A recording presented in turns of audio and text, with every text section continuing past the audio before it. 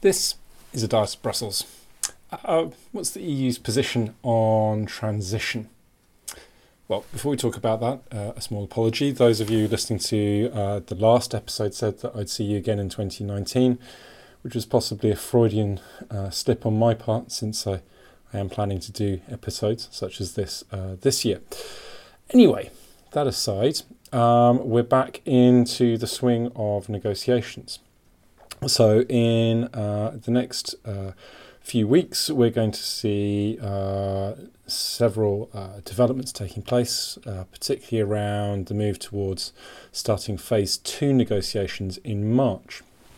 Now, key part of that is consideration of the transitional arrangements that will be put in place between March 2019, when the EU and the UK part ways, and the point at which the UK and the EU are able to conclude a new relationship, which will be negotiated from March 2019.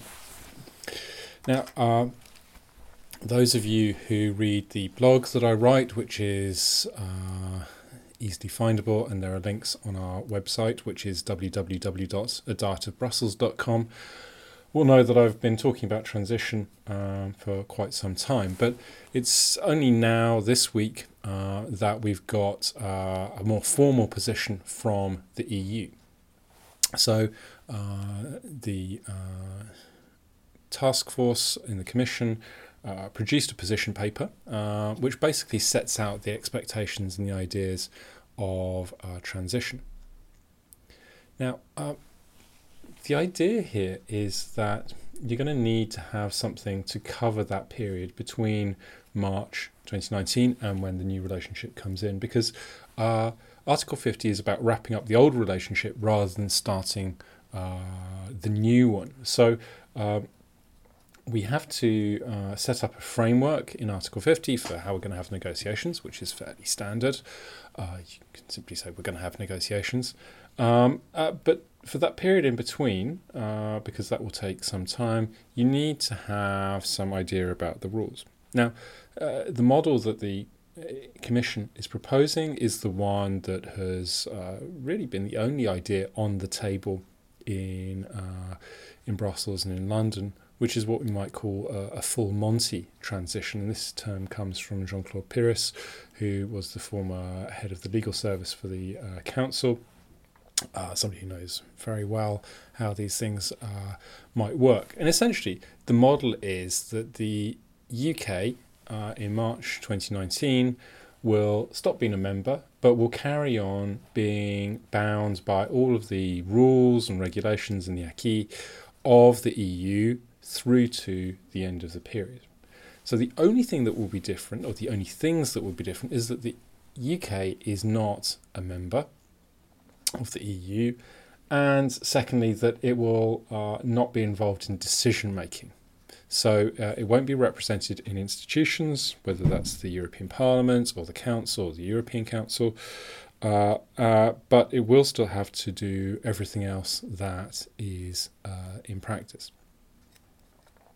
Now, essentially what this position paper does is set that out in more formal text. Now, the starting point to this is actually the length of the transition period, and I've been a bit hazy about that, but actually the text is very clear. It says that this goes from the date of entry into force of this agreement, which presumably is the day after the UK leaves, and will end on the 31st of December 2020.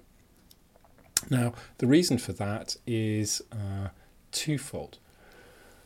Firstly, that date, the end of 2020, is the end of the EU's current financial cycle.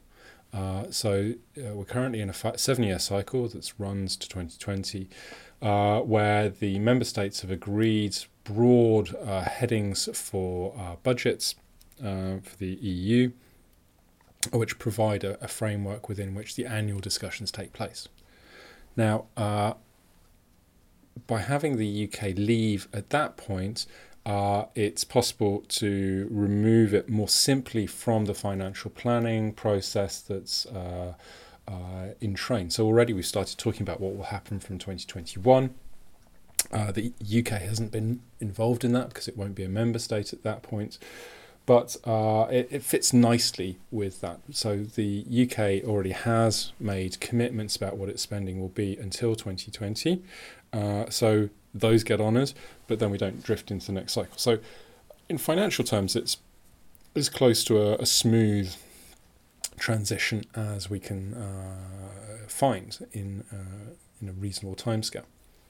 The second point, which is the more important point really, is that it's quite a short period. It's 19 months from March 2019, and it's really very brief indeed. It's at the short end of what had been asked, been shorter even than the 2 years that the government had been talking about here in London. And the reason for that is that because the UK will be essentially doing all the EU stuff but without having a voice and a vote at the table, that is politically difficult for the UK, and so the trade-off is to make that as short as possible. Now, that's entirely understandable, and I think there's a degree of legitimacy that is behind that why would you let that situation drag on any longer than you have to, particularly if you're a British government.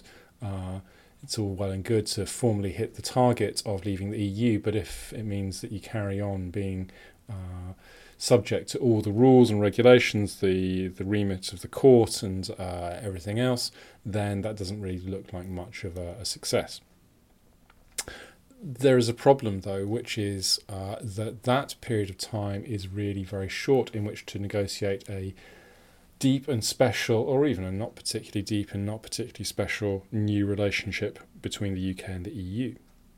So just to kind of put some technical detail around this, this new relationship is likely to be a mixed agreement, which means that all the member states of the EU will have to ratify it. In some cases, there will have to be ratification by sub-national assemblies. So it will be like the CETA agreement with Canada. And those of you who follow these things will remember that the Wallonian Parliament in Belgium held up CETA ratification by several months by rejecting the provisions and forcing everyone to go back to the negotiating table.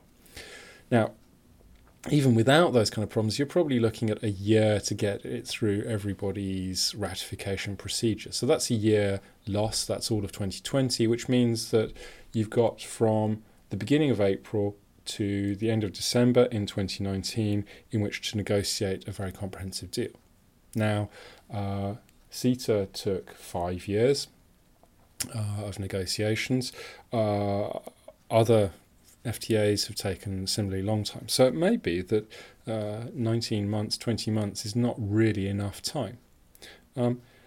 Interestingly here, the framework that the UK is being confronted with from the Commission has taken a somewhat ambiguous position on how long this transition might be. So it says that it will end on the 31st December 2020. It doesn't say that that cannot be extended or that it must not be extended. And that's something of a retreat from the position that the EU had back in December. Back then, at the European Council, everyone was saying that it would be to 2020, end of 2020, and it would not be extendable, that it would be fixed in law and there would be no scope at all to extend it. Now, that language has disappeared.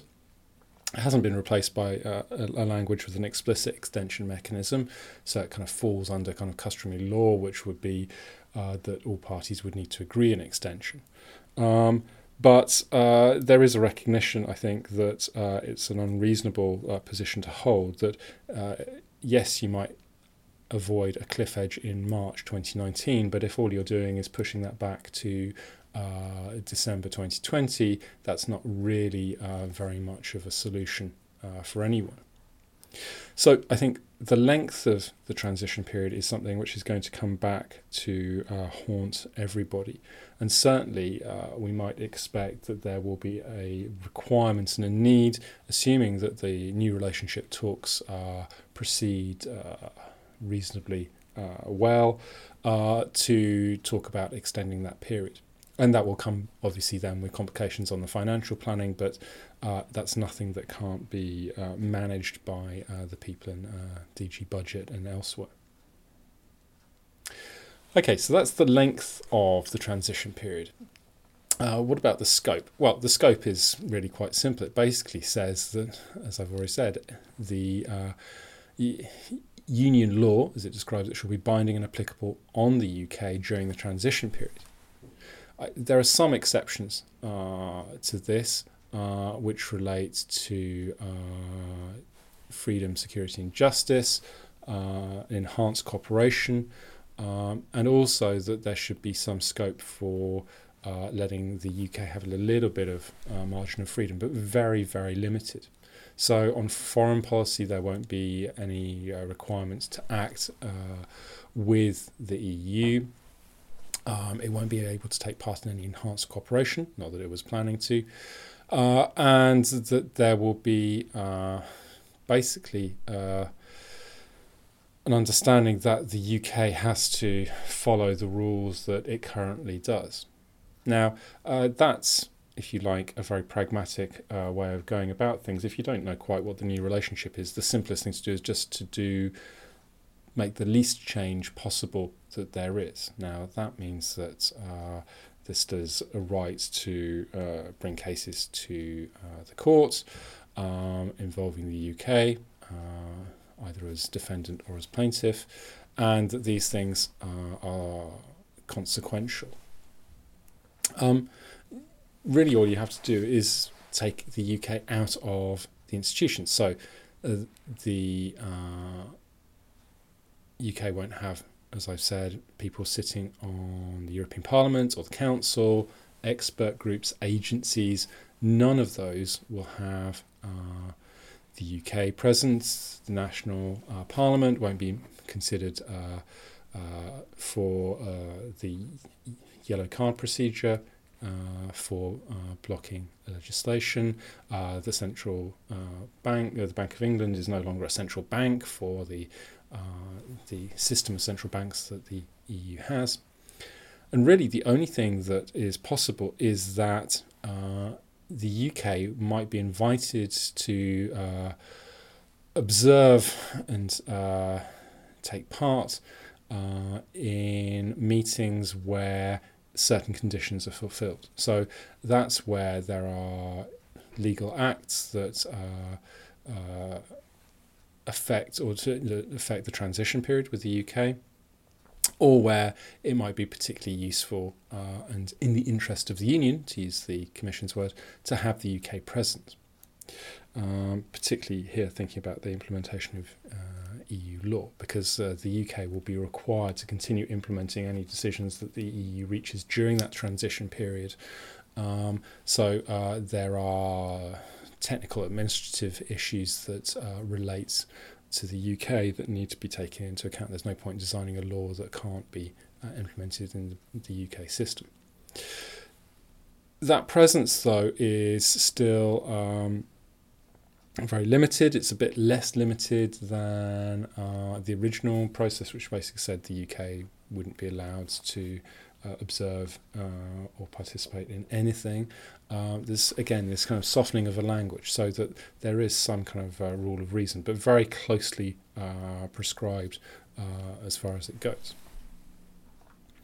The rest of the document essentially is about specific arrangements on foreign policy, which basically takes the UK out of the actions that are there.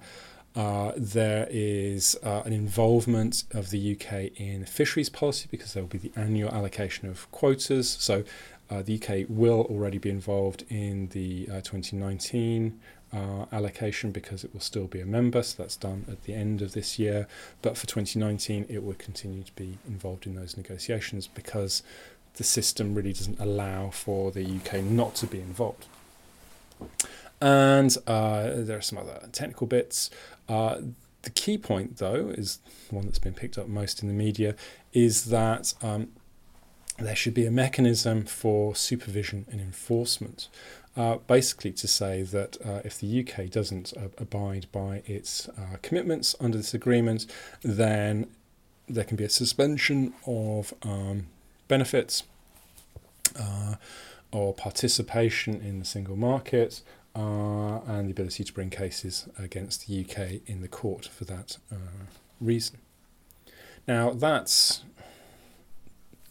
really, in legal terms, an uncontroversial position that if you don't have a supervision and enforcement mechanism with remedies for non-compliance, then there is no sanction available, and it draws the teeth of the process. So even though this has been portrayed in the UK very much as a threat or a punishment, this is part and parcel of international law. It's something that the UK will have to get used to a lot more, because that's what every other international treaty that it enters into will have at some point, that there will have to be some kind of enforcement mechanism that goes along. That's the substance of the proposal in the position paper. In terms of how likely it is that it is carried through, at the moment you have to say that it looks very likely indeed, for the reason that the UK has not come up with an alternative position. All of the discussion in the UK in the government has been very much around the new relationship. What is the end state of that relationship going to be, rather than the transition period. And even the Tory backbenchers have not really engaged in haranguing the government about transition. We've had a brief moment with Jacob Rees-Mogg talking about the UK as a vassal state, which is a technically incorrect use of the phrase, but is sufficiently emotive and captures enough that it seems to be the kind of default language that's there, that the UK will have to accept EU regulation without having the ability to shape that regulation as it goes along. Now, that's brought up the question of, well, that doesn't sound very fair, that the UK should have to take rules it doesn't have a say on, to which the EU will rightly reply, well, you have decided that you're leaving this organisation, this is an interim situation, so you can't really complain about that.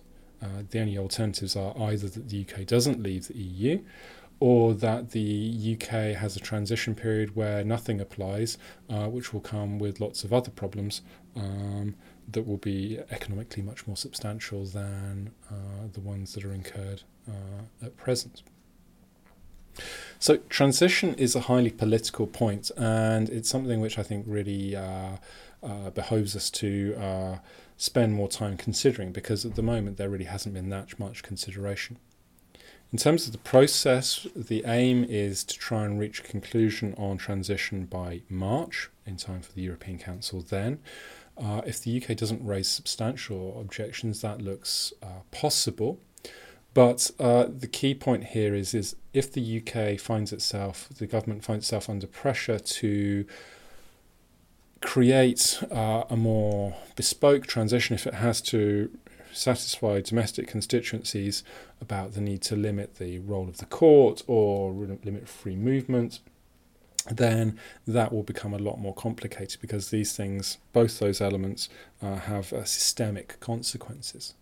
Now, firstly, is the EU prepared to countenance such a modified or half Monty, I don't even know what you'd call it, let's say a half Monty transition? And secondly, is there time to negotiate such a thing? Given that there are still an awful lot on the table from phase one still, and that's really easy to forget, that sufficient progress did not mean that everything is sorted by any stretch of the imagination, is there really time by October, when this all needs to be wrapped up, to sort out phase one and to sort out a modified transition? Now, I think the working hypothesis should be is that no, there isn't, and that one of the reasons why neither the government nor the EU have really talked too much about transition is that they fear it might not bear closer inspection, and that the fragile state of the British government would not be well served by trying to get into this particular debate. So at the moment, I think we have to say that this looks like a pretty good first cut at doing things. The detail is in place, but it's something which will matter. And particularly it will matter, and this is my last point, because this is something which is likely to be with us for some time. So certainly up until the end of 2020. But if, as is likely, negotiations on that new relationship drag on, or not even drag on, but just take time, then this might well become a more long-lasting arrangement. Now, that comes with problems, but as always, it's important to remember that the temporary in politics often becomes something like the permanent. And I'll give you two examples of that. The EEA arrangements with Norway, Iceland and Liechtenstein, set up in 1995, is a temporary arrangement. It was a stopgap arrangement to deal with a particular set of circumstances back then, and that's not going anywhere. And then to take a British example, let's just remember that the House of Lords has been in a transitional arrangement, certainly since the Blair administration, and arguably for the last 100 years. So the best is the enemy of the good, and we might well find that transition is important because it might well be something that we have to deal with for quite some time yet. I will see you later this month, if not sooner. Have a good day.